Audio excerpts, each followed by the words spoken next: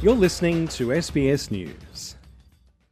How important is being patient on the roads, especially during this festive season? To be honest, mate, I think that's the most important thing. If everybody is patient, if everybody respects that there are other people on the road, and we drive carefully, looking out for ourselves and also what other people are doing, then it's much, much less likely that we will get into any trouble. That means we will all be safe and we'll all be able to enjoy the season and holidays together with each other without loss of life and the loss of family. The use of mobile phones whilst driving is completely forbidden. Why do we still see some drivers using their mobile phones whilst driving? Because people don't listen. And it's the same with our driving generally, mate. People need to be sensible, patient, careful and safe.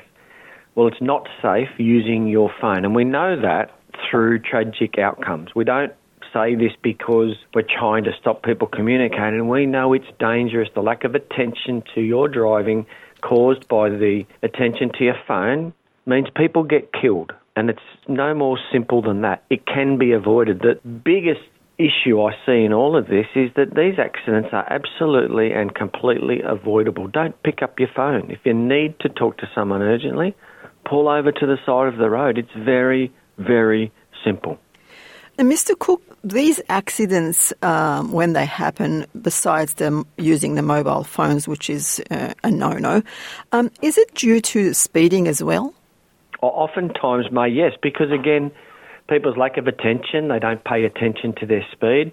A whole range of things, come together in a really nasty conspiracy that, results in people dying when it is it's so avoidable. Just don't do it. It's very easy. Then we won't have these issues. Also, about domestic violence is a big issue during, these special times, Christmas, New Year period. Why do you think domestic violence increases during this period? Look, I think people coming together at a particular time of year, apart from, obviously being celebratory, also can raise in people other feelings and emotions of loss, mistrust and whatnot, where relationships are in trouble or breaking down. That can cause a difficulty.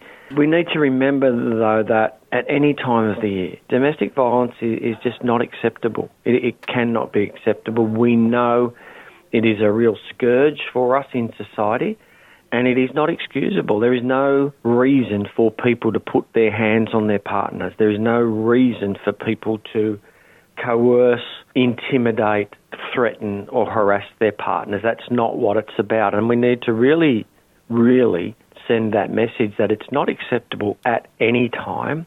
It is more, it becomes much more sensitive during this period of time when people are wanting to celebrate and enjoy each other's company. But it's the same all of the time. It is never acceptable.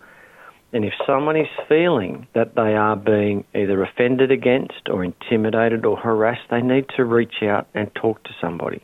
What advice would you have for people or drivers who have attitudes on the road and, it all ends up in road rage? What would you say to them? Don't drive, because the road's no place for people who can't drive and maintain, common sense. Look, sometimes people might inadvertently cross into a lane they shouldn't, and that's bad. Those people should be looking out where they're going. But somebody taking exception to that and then wanting to fight about it is equally ridiculous.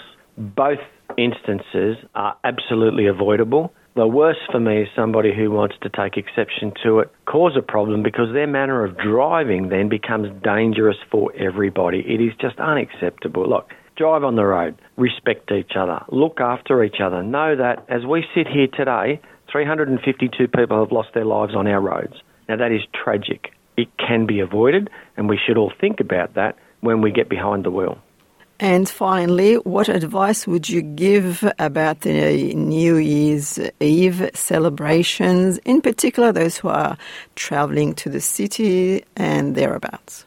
Look, we're really looking forward to New Year's Eve here in the city. I'll be the police commander, and we welcome people. We think it the weather looks good and everybody should come in and enjoy the evening. But we need to do it sensibly and safely and respecting each other so that we can all enjoy the new year. We can all enjoy what it is the city has to offer, the food throughout the city, that people want to come in for a drink and enjoy a great day and a great evening.